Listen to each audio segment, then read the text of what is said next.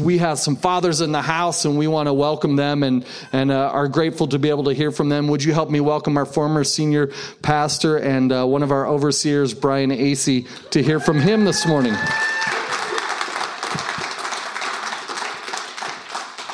Right. Thank you, Mr. Harris. Yes. Howdy. Howdy. How are we? Good attitudes? All right. Good.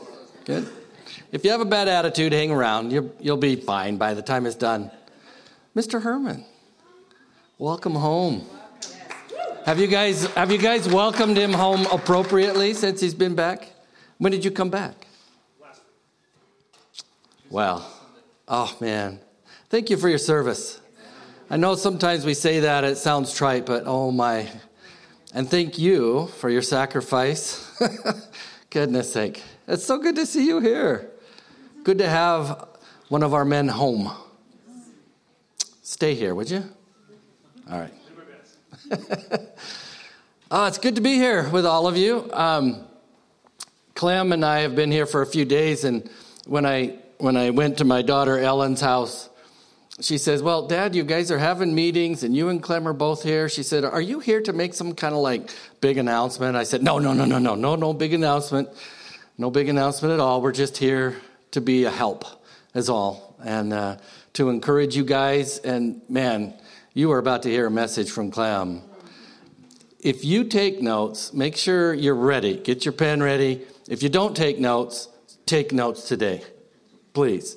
There's going to be some questions you have to be asking yourself in the next couple of weeks, next month or so that Clem's going to give you. You need to be doing it. I was so excited. I said, I'm just thinking of all the people all over the world that just need to hear what Clem has to say today. The last group was really quiet. Do you think you guys could give us a little bit more? We need a little more energy. Back there was a day when there was this saying that we'd have. I always remember Stu Schultz screaming this. When he heard something he agreed with from the preacher, he'd go, "Oh, back that big track up." You don't have to use that one, but something like, well, that was good, or even that was stupid. I think Clem would be glad to hear that. Just, come on, people, let's wake up. It's Sunday. It's a good day, right? All right, good. So I'm here to talk about the fact that JR and Janny had kept working. She had to keep going to work, but JR was on full sabbatical. And just here to talk about that a little bit and encourage you. I'm hoping that this isn't the last time we have this conversation, because I think it just needs to be worked into the system, and I'll explain that a bit. It's really common in academic circles. Oftentimes universities and colleges, for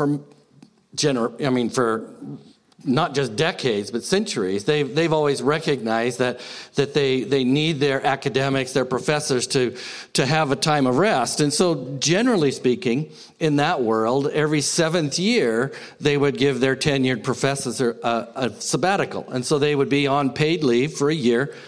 And the idea is that they would get some rest, but then they would also just get some new energy and some new vision and maybe a new message, maybe an updated message or whatever. They'd encourage them to travel to other places and visit other academic centers in order to just grow a little bit.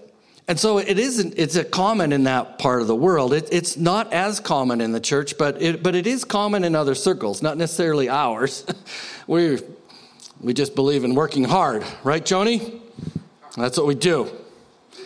And but truthfully, there is just a time when we want and we need to encourage our leaders to have a time of sabbatical, and sabbatical is just a time of rest. It's entering into a rest, if you will.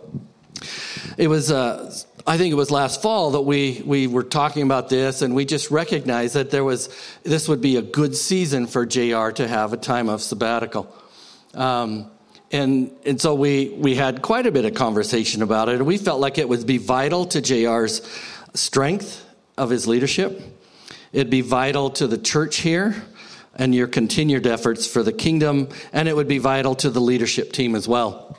There were days when I never took a sabbatical, but there were times when I took a forced time of rest.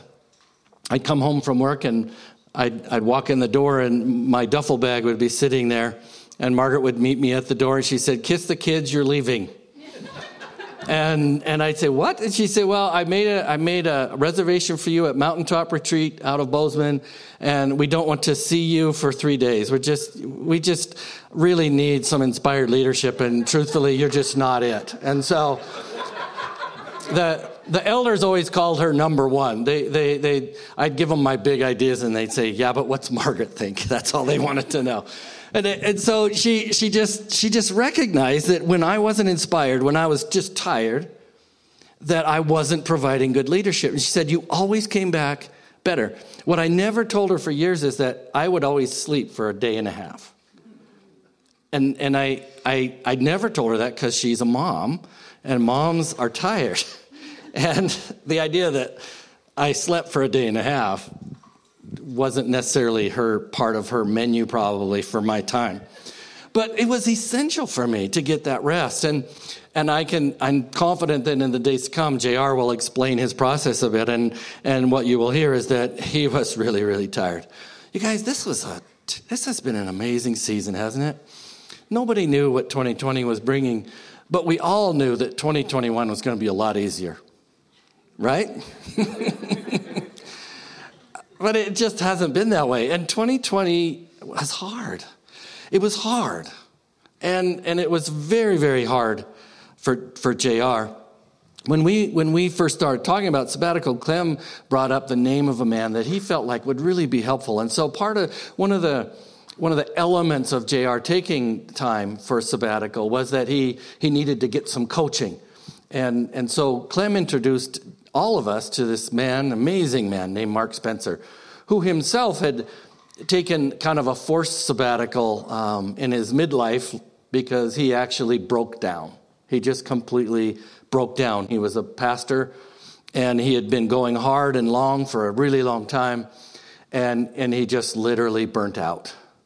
There wasn't any more light on his candle.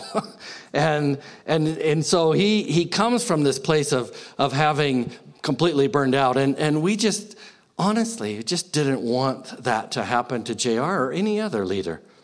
And there's a reason why, I believe anyway, why in the church we do need to talk more about this idea that our leaders need to have time to rest.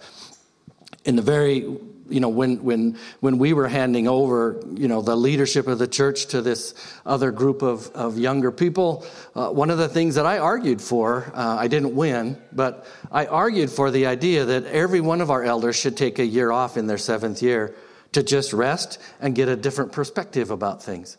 And I still believe, actually, that would be a really good idea, because I think we want our leaders to be rested, but we want them to be inspired as well. And one of the things that Mark Spencer talks about, that when we heard it, we just grabbed a hold of it.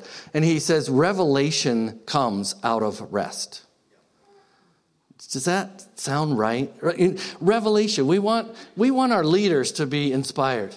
And to be inspired means that something from God was put in you by God. It's like he's put something in you that you couldn't have gotten anywhere else.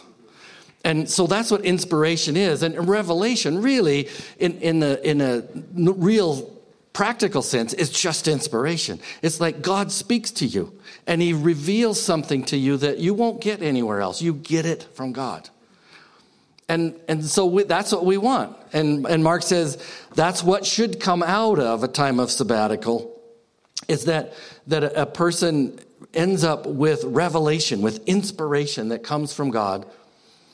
And it comes out of a place of rest, not out of a place of brokenness or being stressed out or worn out or whatever. The truth is that Clem could give you a long list of people he knows that have actually gone and done just this. They've done sabbaticals. His own pastor is just coming back from sabbatical. But oftentimes, and what we've learned from Mark is that oftentimes these people don't come back. They are so worn out and they're so tired that they get a little bit of rest and they go, you know what, I just don't think I have what it takes to do this anymore.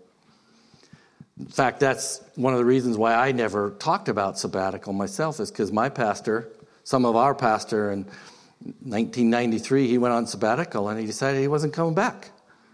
And so I always thought, well, no sabbaticals. we don't need any of those because we don't want to lose these people. I'm glad to tell you that JR is here. He's not going away.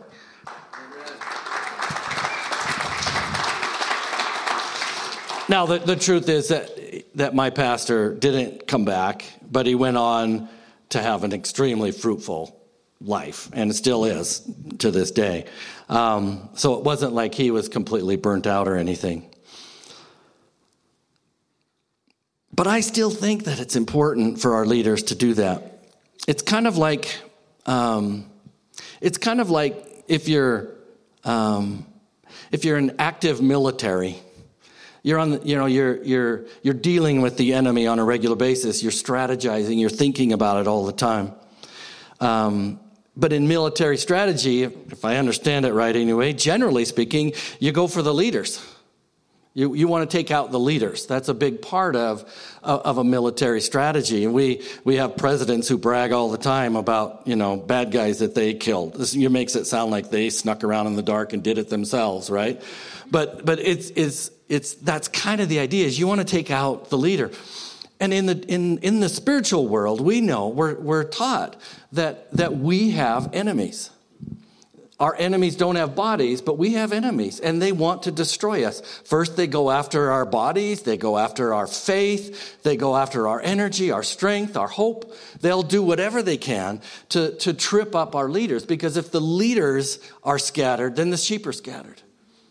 And so our enemies are after us, and our leaders in the church are on the front line.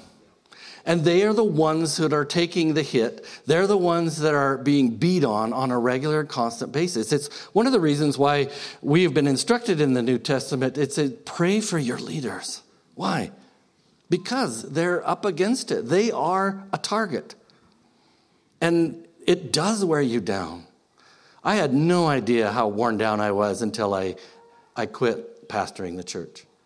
And I just, if I could go back and do a sabbatical somewhere in the middle of all that and get perspective again, I was just completely worn out and done. It took me 5 years before I went to church, but it took me 5 years before I wanted to. It took me at least 2 years to even like people again.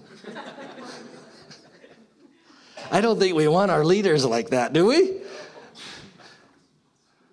And I actually did take like 3 weeks off one time. Our pastor, my brother was on staff, and our pastor, my brother said, well, I just want to take a day off, because our pastor didn't believe in that. And he said, well, I just want to take it off. He says, well, all right.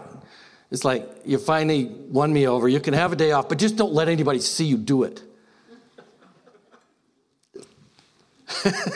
That's kind of how we grew up. And I look at it now, and I just think, how much better it would have been to hand over the leadership of the church to a lively group of young people, but it's being handed off from a really lively group of older people, instead of a bunch of tired, worn out, I don't really want to do this anymore people. It just would have been so much different. You guys, we just needed to do this for JR and Jenny. JR wasn't whining, he wasn't moaning, he wasn't asking for this.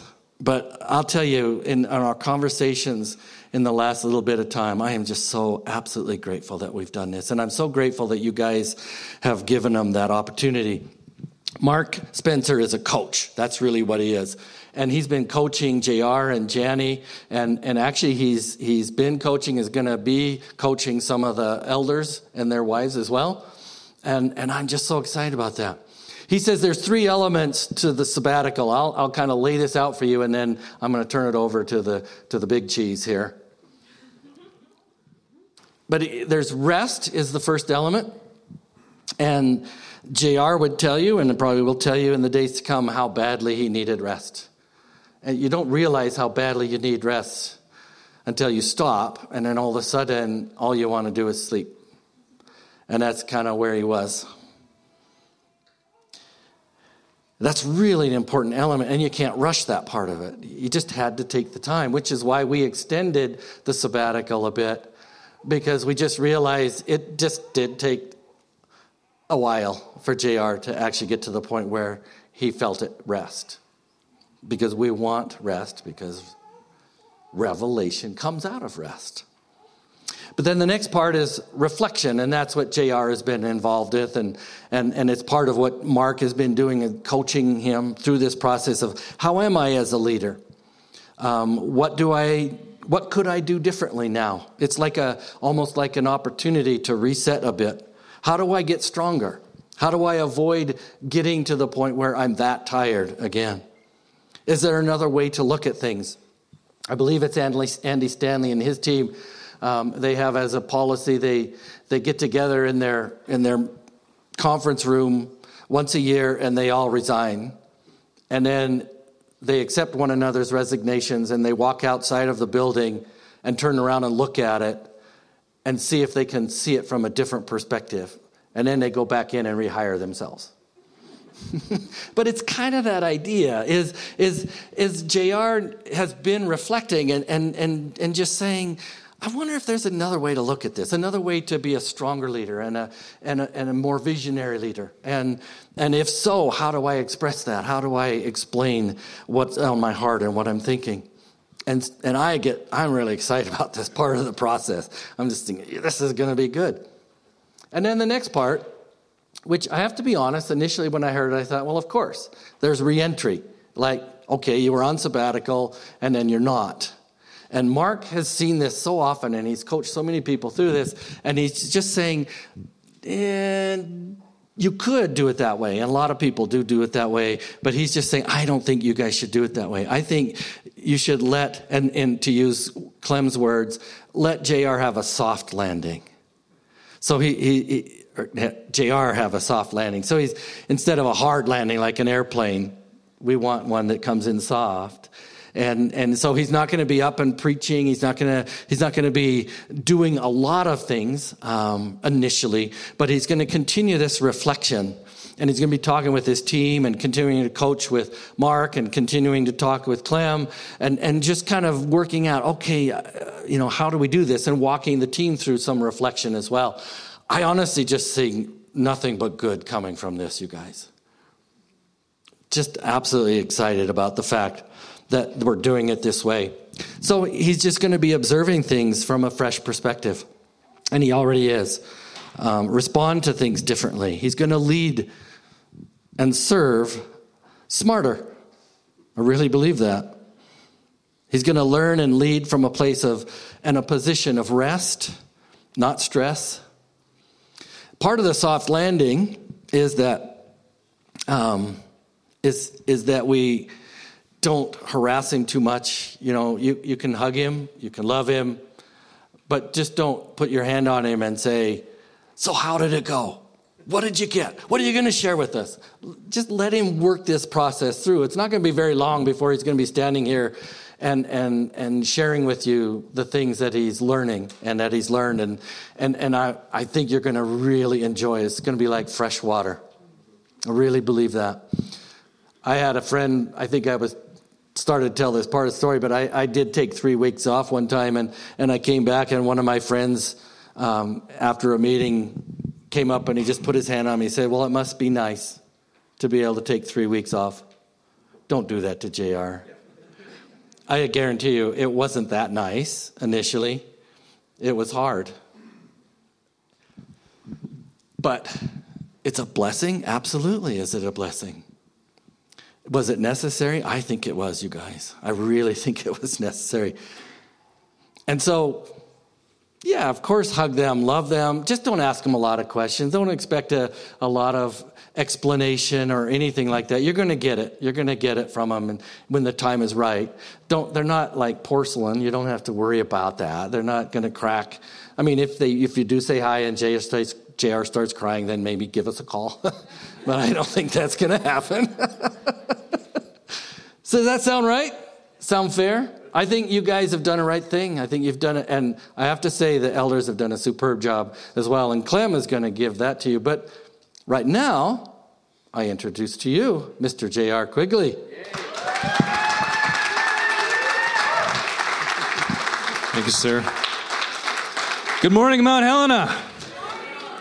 It's good to be standing up here and seeing all your smiling faces today.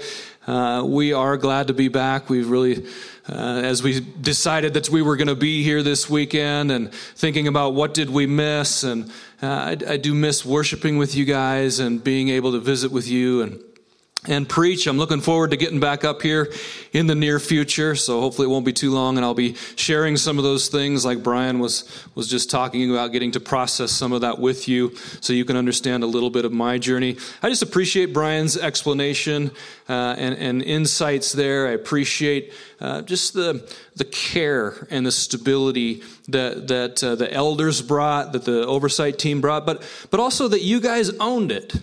While I was gone, you guys just kept living the mission.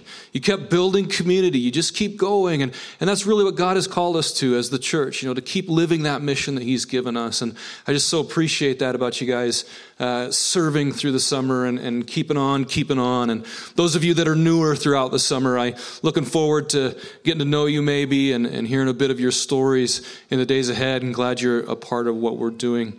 I'm sure you have questions. I have lots to talk about and share and things like that, but I don't want to take up any more time today. I just wanted to get up today and say hi, and we're glad to be back. Appreciate you guys. But we want to hear from Clem this morning. As Brian said, he's got a great message. And so would you help me welcome our overseer and friend for decades now, Mr. Clem Ferris. Sorry. Decades, sorry. For those that don't know me, I'm the youth pastor here. Maybe you're new to the church, so just so you know, we'll have a youth meeting. Woo-hoo. Anyway, decades, yeah. Decades. Hey, it's good to be with you. This is such a good season. And it's been tough. It's been tough everywhere. And I'm in touch with a lot of churches and pastors and our network. And I think the stat we heard recently, 29 or 30% of pastors in the United States seriously considered quitting last year. 1/3 of all the pastors in the United States were seriously wanting to resign. It's been a tough year, just on everything. But we're in the end times. It's not supposed to be easy street. And by the way, JR is going to do a deep dive into the book of Revelation. That's what he's been studying all summer. I'm kidding. He'll explain it all. You'll know everything you want to know about the end times. The one thing we do know is we're headed toward the finish. Isn't that good? The good news is we're going somewhere. You're sitting in a chair, but you're heading toward the finish, the finality of the church. And that's something to be excited about. Not always easy, a little bit tough. If you've been following anything that's going on in the Middle East right now, it's tough. And we work with a network called Run Ministries, R-U-N, Reaching Unreached Nations. They particularly target the Muslim world and where there's unreached people groups. They've been planting churches in Afghanistan for decades. Nobody knows about it because it's so dangerous. There are 51,000 house churches in Afghanistan. 51,000. Yeah. Because you almost want to say, is God even over in Afghanistan? Oh, yes, he is. Now, here's the sobering thought. Last week, in a 48-hour period, 36 house group leaders were shot and killed. Yeah. That's the sobering part of it. They're laying down their lives. And so Run Ministries, we're talking with some of the house church leaders over there, and they said, well, maybe we should have a plan to protect you and maybe get you out and all this. And they go, oh, no. We served Islam. We served a false god. We were willing to die for a false god. How much more are we willing to lay down our lives for Jesus Christ? And you just sit there and just go, I'm not there. I'm just like, these guys are like, wow. And they sent 100,000 house group leaders into Iran to train house church leaders in Iran. Iran's got the fastest growing church in the world right now. We don't know it because it's not on the news, because it's dangerous. It is dangerous. We are in the end times. So what are we going to do about that? We're going to reach Helena, aren't we? God didn't call us to Afghanistan, but God's called you here. And we're going to reach people for Christ in the end times. The church is going to thrive. It's so exciting. I want to take you into a message this morning because to do this, we're going to need something that you might hear this term a lot, but I'm going to use it this morning and explain it biblically. We're going to need breakthroughs. Yes. Amen? Yes. We need a breakthrough. And to get that term in our spirits, we're going to go to the prophet Micah chapter 2, verse 13. We got it on the screen because nobody knows where Micah is in the Bible. I thought I know it's somewhere. It's not somebody we're really familiar with. But Micah chapter 2, the prophet here is explaining this whole idea of who God is for us when we need a breakthrough. And so he says, the breaker, or this translation says, he who opens the breach, but another, the NAS says, the breaker goes out before them, and then they break through. You always say, like, you know what, I need a breakthrough. Yeah, here's the good news. The reason you get a breakthrough is because the breaker goes out before you. And he says this, the king is out there passing on before you. Our king, our Jesus, is our breaker. No matter what you're facing, no matter what obstacles are in your life, whatever resistance we're going to come up against, and there's going to be continued resistance, everybody. That's the good news this morning. Welcome resistance. Welcome crisis. The end time church is going to thrive even in the midst of crisis, but we need breakthroughs because we are going to have resistance. And so the prophet Micah is very clear about that. The breaker goes up before them. They break through. They pass through their gate and they go out by it. The king passes on before them, the Lord at the head. Our king is taking us to the finish. Our king is out in front of us. He's not behind us pushing. He's out leading, and we break through. What is a breakthrough anyway? I mean, a lot of times in churches, the first week of January, there's all these great prophecies about a breakthrough. This is the year of breakthrough. And then by March, everybody forgets about it. So it's almost a cliche. We overuse the word, but understand that a breakthrough is literally an act of overcoming some kind of an obstacle, overcoming some kind of resistance. So let me ask you this morning, how many could use a breakthrough in your life right now? How many never raise your hand in church? That's the rest of you. Okay, we all need a breakthrough, right? Maybe you're sitting next to some resistance right now. I've got resistance in my life. I got obstacles in my life. There's things happening that I didn't even pray for. And God says, yeah, but I'm going out before you. And so we're going to look at the life of Abram for a minute here in Genesis chapter 15. Abram, in this part of the scripture, is not Abraham yet. He's Abram. He's not a Christian. Are you shocked? How did he make it in the Bible if he's not a Christian? Well, that's part of the story. He's not a Christian. He's a Chaldean. He's a star worshiper. And he has no faith. But see, God has a destiny for him. God doesn't look at Abram as Abram. He looks at him as Abraham, the father of many nations. And so we pick up the story in Genesis 15. And there's 3 words I want you to grasp this morning. It's these first 3 words out of Genesis chapter 15 in the first verse. After these things. Write that down. If that's the only note you take today, write that down. After these things. And we're going to look at some of these things. We're going to look at Abram's things. And then I want the Holy Spirit to talk to you about your things. Things that have been going on in your life. Things out of your past. Maybe something that happened last week. But I'm here to tell you, God is our breaker. He goes out before us. And in God's heart and in God's mind, there's always something after these things. And so we pick up the story of Abram.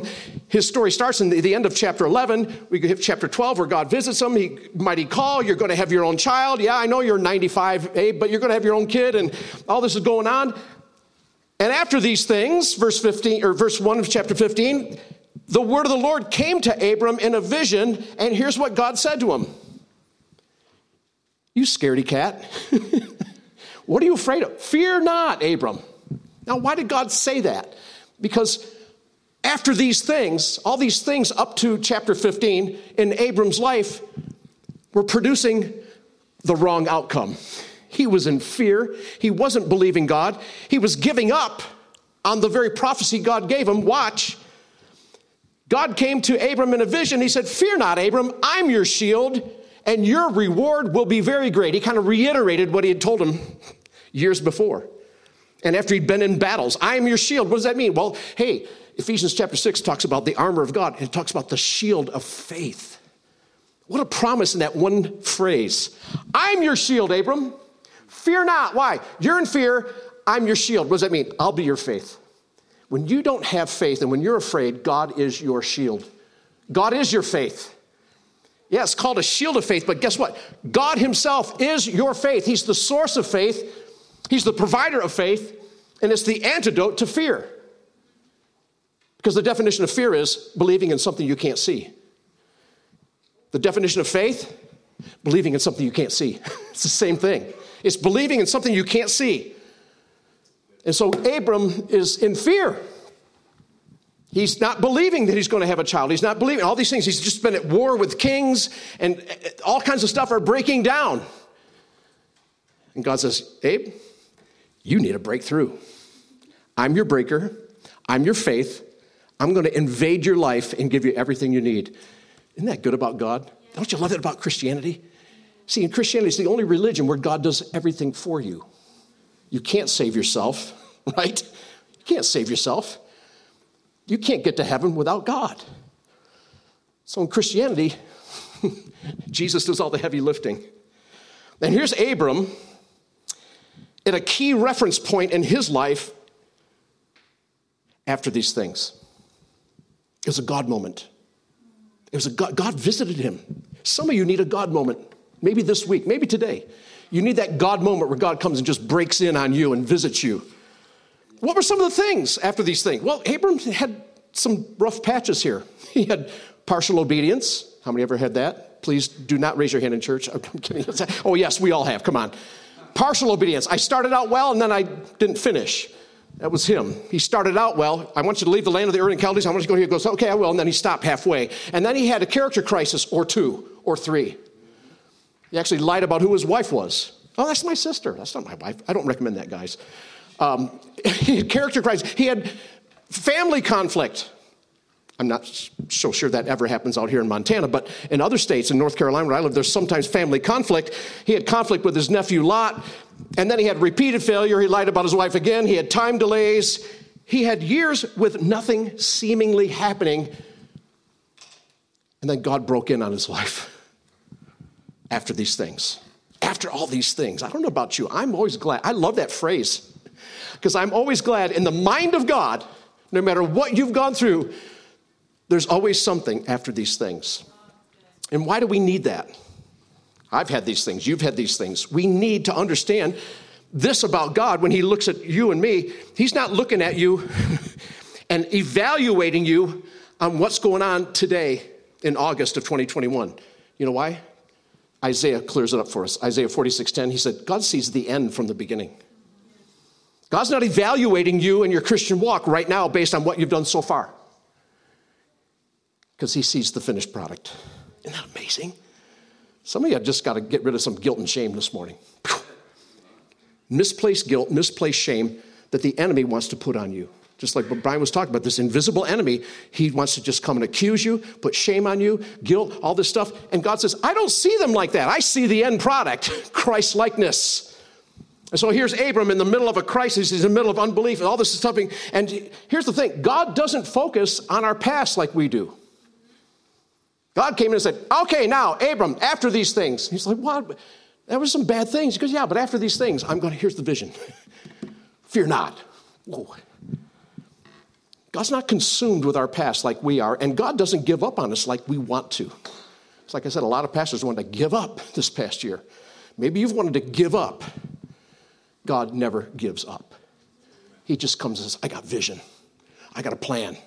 And I've got the resource that you need. Every one of us need what Abram needed, faith. Saying, come on, Abe, believe. I can't. I know you can't. So I'm going to cheat. I'm going to give you what you don't have. I'm going to give you the faith to believe. How many know faith is a gift? The reason you're sitting in a chair in a church on Hill, Montana on a Sunday morning is because God at some point broke into your life and gave you faith, and you believed. And so we watch the rest of the story. I'm your shield. Your reward will be very great. And Abram said, oh, Lord God, what are you going to give me? Because I continue childless. Now, how many of you have had an argument with God? Hands up again. Okay, every hand just goes up. We've argued with God when he says, you're going to be great. I'm your shield. You're going to have a great reward. I go, no, that's not how I see my world.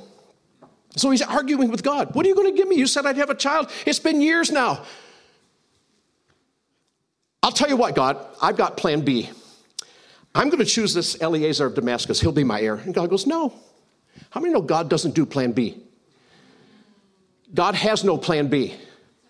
You are plan A. Your life is still in plan A. God never changes his mind. He didn't change his mind for Abram just because it's been 25 years. I haven't had a kid yet. I'm in my 90s. I'm throwing in the towel. I'm done, God. God goes, no, you're not. What you need is faith, not a child. You need faith. So here God breaks in on his unbelief, breaks in on his fear. Behold, you've given me no offspring. I guess I'll just pick my own heir. And God goes, no, you won't. This man won't be your heir. Your very own son shall be your heir.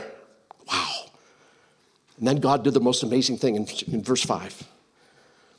God says, I'm going to give you what you really need. It's not a child. He says, come on with me, Abe. He takes him outside and he changes his focus. Some of you need a change of focus this morning. And Brian exhorted the first service to just like turn your TV off for a while. Go on a screen fast. Just change your focus.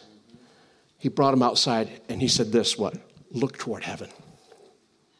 Abram, what? Look toward heaven. Well, I do every night. I'm a star worshiper. Yeah, I know. But those stars that you worship, I made them all. In fact, Mr. Star Worshiper, have you ever counted them since you stare at them every night? How many are there? I go, well, I know how many there are. In fact, I have a name for every single one of those stars. And God just gets a little frisky with them. Kind of like, hey, boy, come on out here. See all these stars? I made them all. Think you could count them? So he shifts his focus. He said, see all those stars? That's how many kids you're going to have. What? So shall your offspring be. God never changed his mind. It's interesting. He went from saying you're going to have the dust of the earth. He used the dust analogy earlier in Abram's life when he first prophesied. Now he shifts upward and says, you'll be like the stars of the galaxy. And yet he still didn't have what he needed. He reiterates the prophecy. And then the most amazing thing happens in verse 6. This is what happened to you, by the way. The reason why you're here and believing in Jesus is because you got what Abram got. In verse 6, watch. He believed the Lord. What was going on before that? Oh, he wasn't believing the Lord. He was a Chaldean, star-worshiping unbeliever with no faith.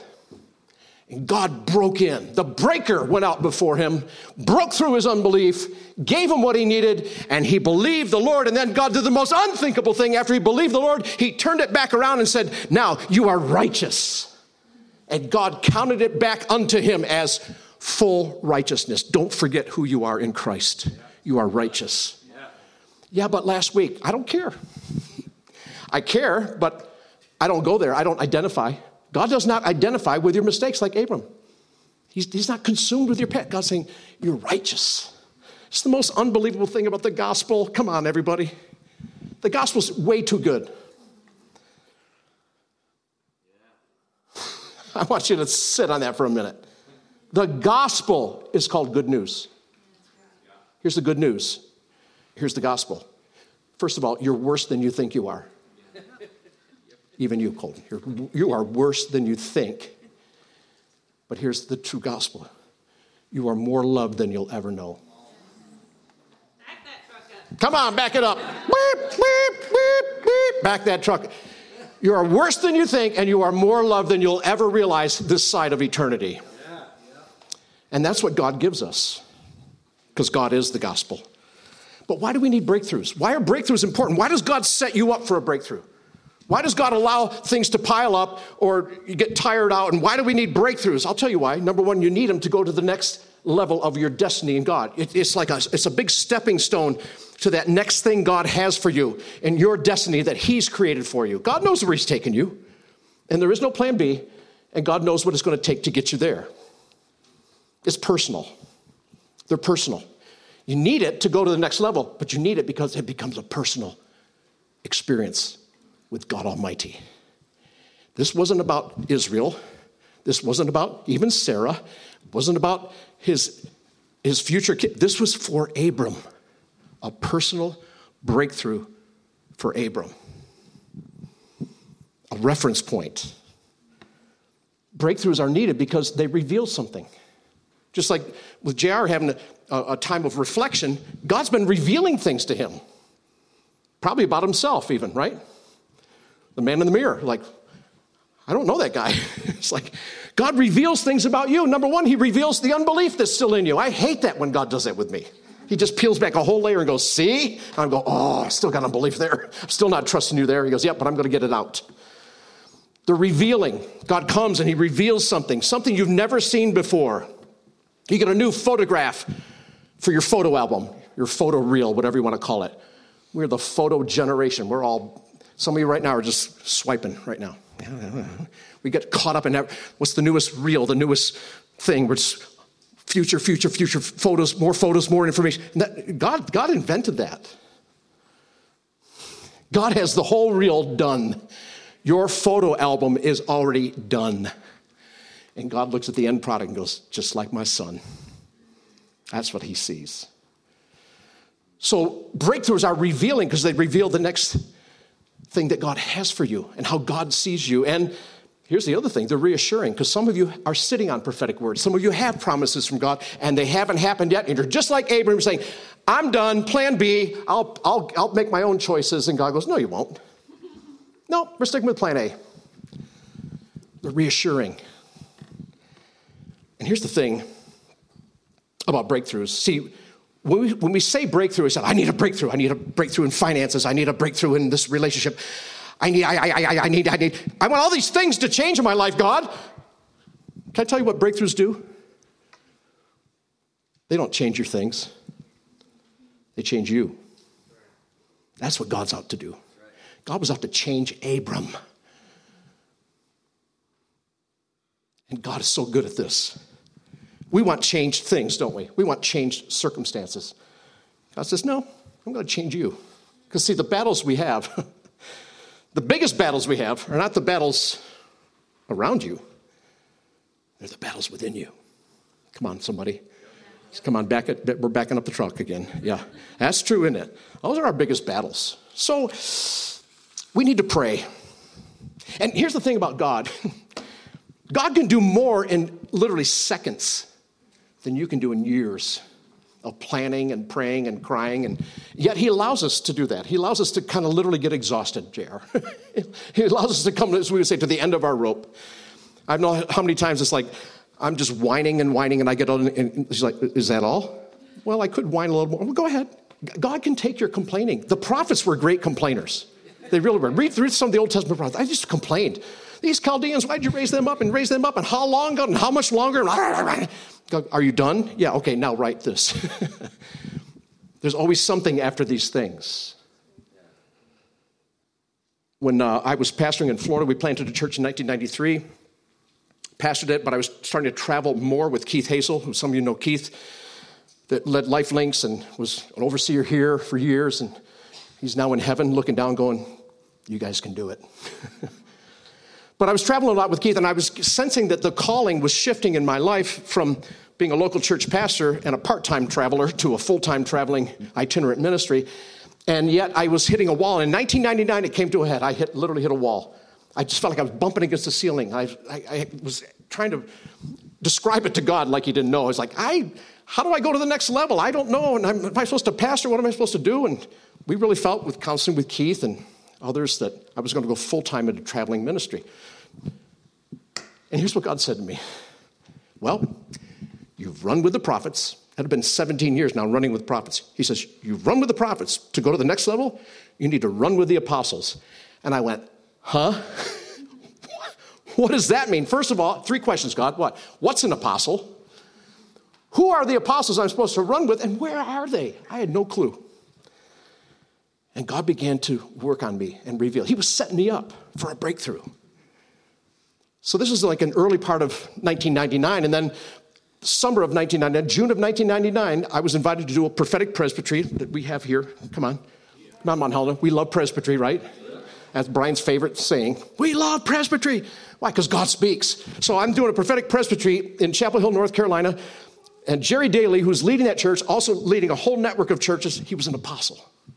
I didn't know that at the time. I just said, yeah, I'll come, because Keith recommended me. It's always Keith's fault. We blame Keith for everything. So I went up to Chapel Hill, and I stayed at Jerry's house, and I kind of was just getting to know him. And the first morning, he says, well, tell me what you've been doing. And I just let it all out. I'm supposed to travel. I don't know where to travel from. I'm supposed to be with the apostles. I don't know where they are. I don't. And he just looks at me, and in 15 seconds, he laid out what I've been doing for the last 21 years. Mark him an apostle. They see the architecture of someone's calling, and they just see it. Paul was a wise master builder, he called himself. Architecton is the Greek word. Paul was a spiritual architect. He crafted lives. Jerry's just sit there, and literally in seconds, he goes, well, I think you're supposed to move here, base your traveling ministry out of Grace Church. I just lost a prophet on my apostolic team, so you can join my apostolic team, and we're starting a Bible college. You can help us launch that. I was like, what? Really? He's like, absolutely. Boom, it was done in seconds. Years, months of preparation, breakthrough, frustration, all this is happening. Then in 15 seconds, Jerry just lays it out. Boom, like that. Took us a whole year to move there. Took some time, uproot our kids and, leave the church, turn it over to the elders, move to another state. And it was probably the biggest move we made in our lives. But God laid it out in seconds. That's the God of the breakthrough. Even when you look like your life is breaking down, God wants to bring a breakthrough. So 3 things you want to pray for. 3 things to pray for breakthrough. I know you need a breakthrough.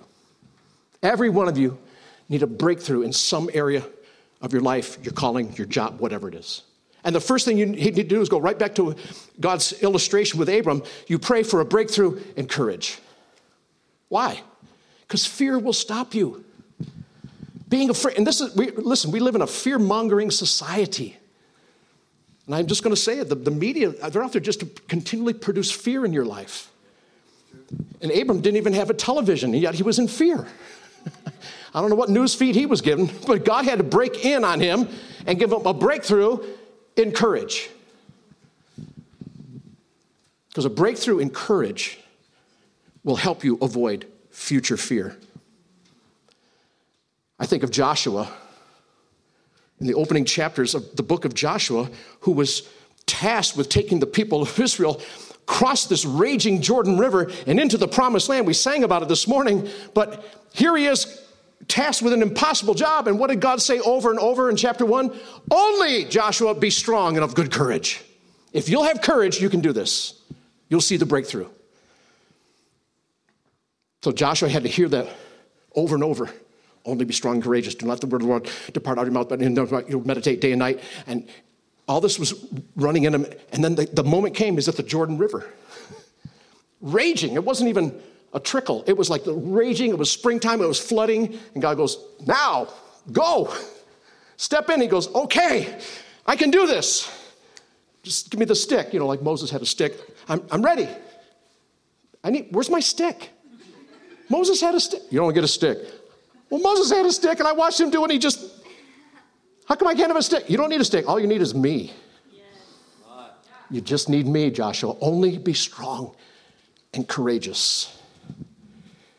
Second thing you pray for a breakthrough in commitment.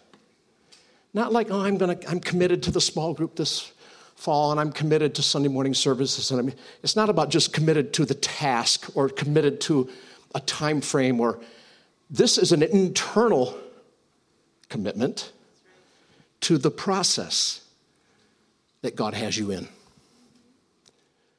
Some of you are trying to wiggle out of the very process God has you in that's going to bring the breakthrough. You're trying to wiggle out. You're trying to get out of it somehow. You're praying those breakthrough prayers of comfort. God says, stay committed to the process. I know what I'm doing. See, Abram tried to wiggle out of the process. I'll point my own error. No, you won't. Stay committed, Abram. You need a breakthrough in commitment. And see, God will give you the faith. In the midst of your junk, God will give you the faith like he did with Abram. I think of David. Here, David gets this powerful prophetic word. You're going to be the king of Israel. Woohoo, yes. I'm destined to be a king.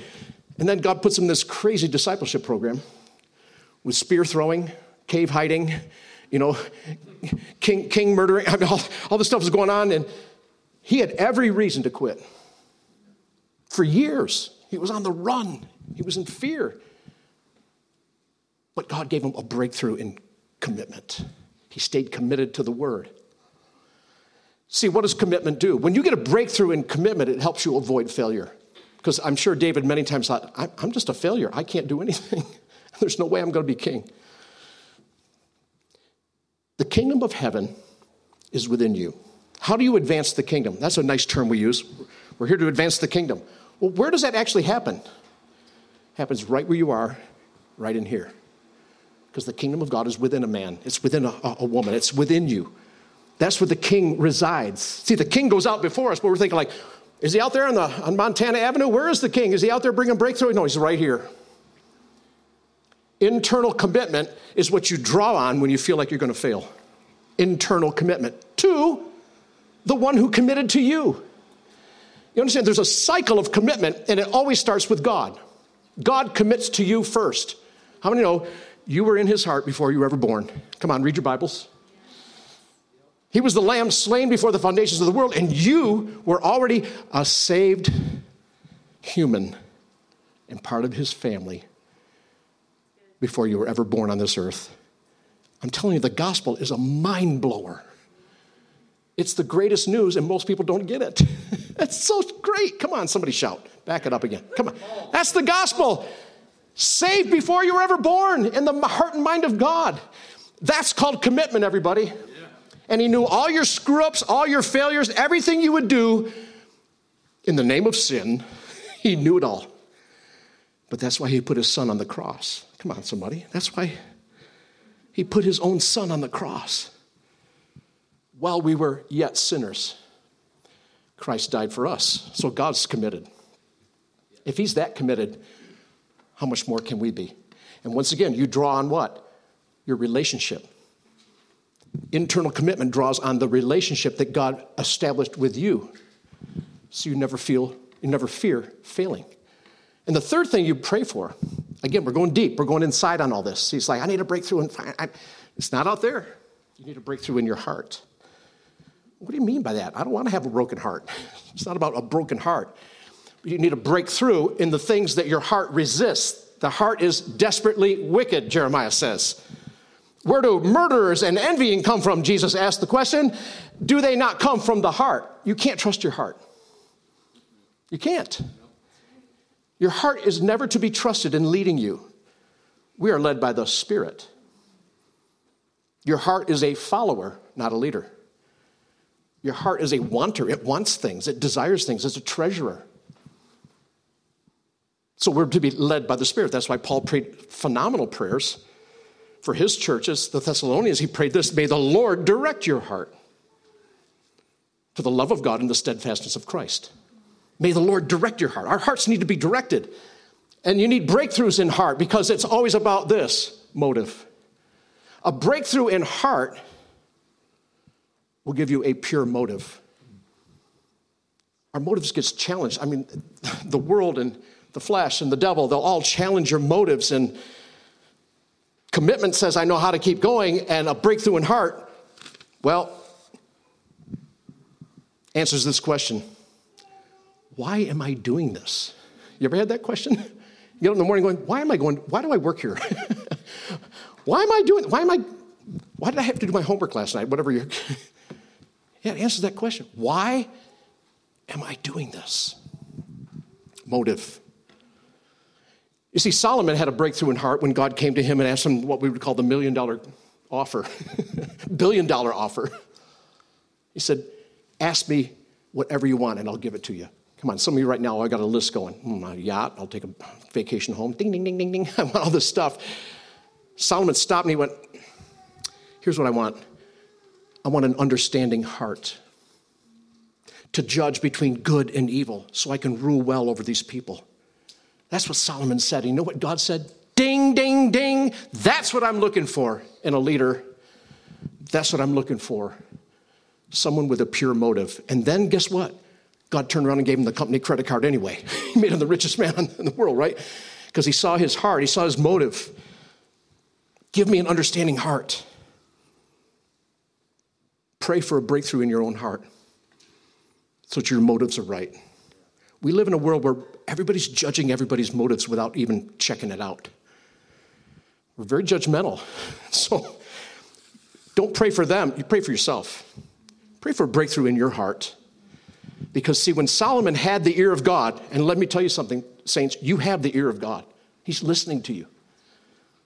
But he's looking at your motive. When Solomon had the ear of God, he was more interested in what would make him better for others than more comfortable himself. How can I be a better leader? How can I be a better dad? How can I be a better wife? How can I be a better student? How can I be better for others? That's a breakthrough in heart. I want to see more of God. Do you? I want to see more of God. Not a trick question. Yes, I want to see more of God. But the trick is in what God said, how you get to see more of God. Blessed are the pure in heart. They shall see God. I want to see more of God. Guess what? Guess where I got to do work. I got to have breakthroughs in my heart, my motives. So the good news at the end of this message is God has an ordained outcome. Write that down too. After these things, write that down and know this. God has an ordained outcome for everything. Afghanistan, the nations, Israel, your finances. God has an ordained outcome. Here's the battle. Agreeing with his outcome. That's our battle. Get into that place where you align your heart with the heart of God and agreeing with what he's ordained to come to pass. There is an ordained outcome. And God's going to be glorified in it. So I want to pray for you. Would you stand? I want to pray for you. Personally, I want to pray for Mount Helena Community Church, for JR and Janie. I want to pray for you that this would be a pivotal moment like it was for Abram. That whatever you're fearing right now, God will break in and break through your fear and give you faith for the days ahead. That whatever kinds of things you're struggling with and your commitments, that God will break in on your commitments to the process, not just attending church. The process God has you in. And there'll be breakthroughs in your heart, your motives, and you'll know without a shadow of a doubt, this is why I'm doing this. We want to reach more people. We want to win for him. Come on. The reward of his suffering. We think of our brothers and sisters in Afghanistan and the suffering going on in the world, but guess what? Nothing compares with what he suffered to save. So let's pray. Father God, we're asking right now, oh God of the breakthrough, the breaker, that you would go out before us so that we can break through obstacles, resistance. And God, we ask for a breakthrough in courage. Father, you fill every heart here with courage to avoid fear. And you'd fill every heart with a greater sense of commitment to you, the God of commitment, the God who committed to us. We recommit to thee, O Lord. And God, give us breakthroughs in our own hearts so that we know when we get up in the morning, we know why we do what we do. For the glory of Jesus Christ. That's our prayer. And that's your promise. The breaker goes out before us. And then we break through after these things.